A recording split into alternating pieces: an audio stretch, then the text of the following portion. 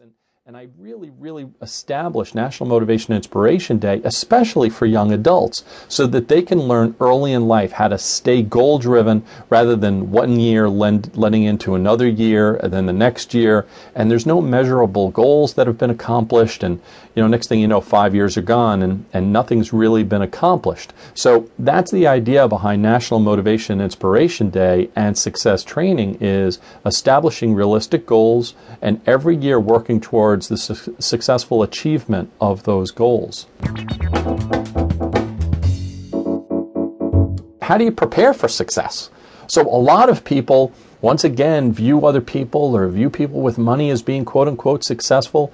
But what is it that you believe success is, and then how do you prepare for it? What activities do you take towards the achievement of your goals? Right? So if we were to take, for example, professional athletes or Olympic athletes, how do they prepare for success? Well, that's right. They train. They train in whatever sport it is that they focus on, whatever their area of expertise is. And they train and they train and they train towards perfection. I've worked with a number of professional sports teams as well as high school and college sports teams in conducting this success training program. And what they've come back to say is what it does is it gives them the mental image of what they believe success is.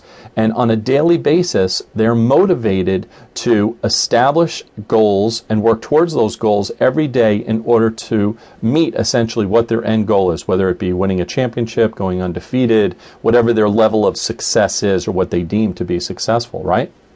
So based on what you believe success is, how do you train for it? What is it that you're going to do? What can you do proactively to prepare for success?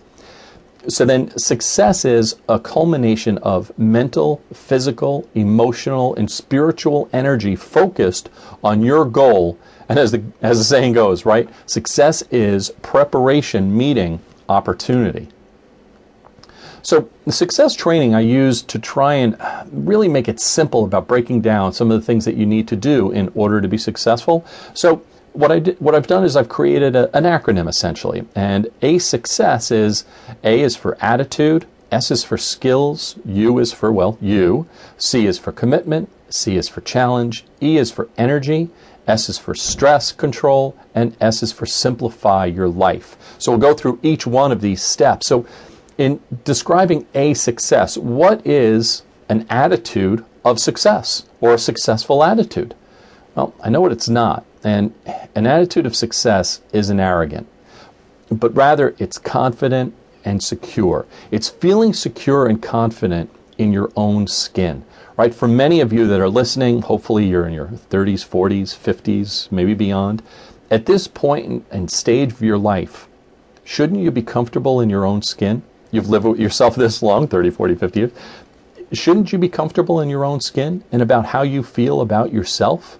And that's really one of the components of success, isn't it? Is how do you have an attitude of success if internally you feel unsuccessful, you feel insecure and uncertain? It's very difficult to be successful if you feel uncertain about who you are.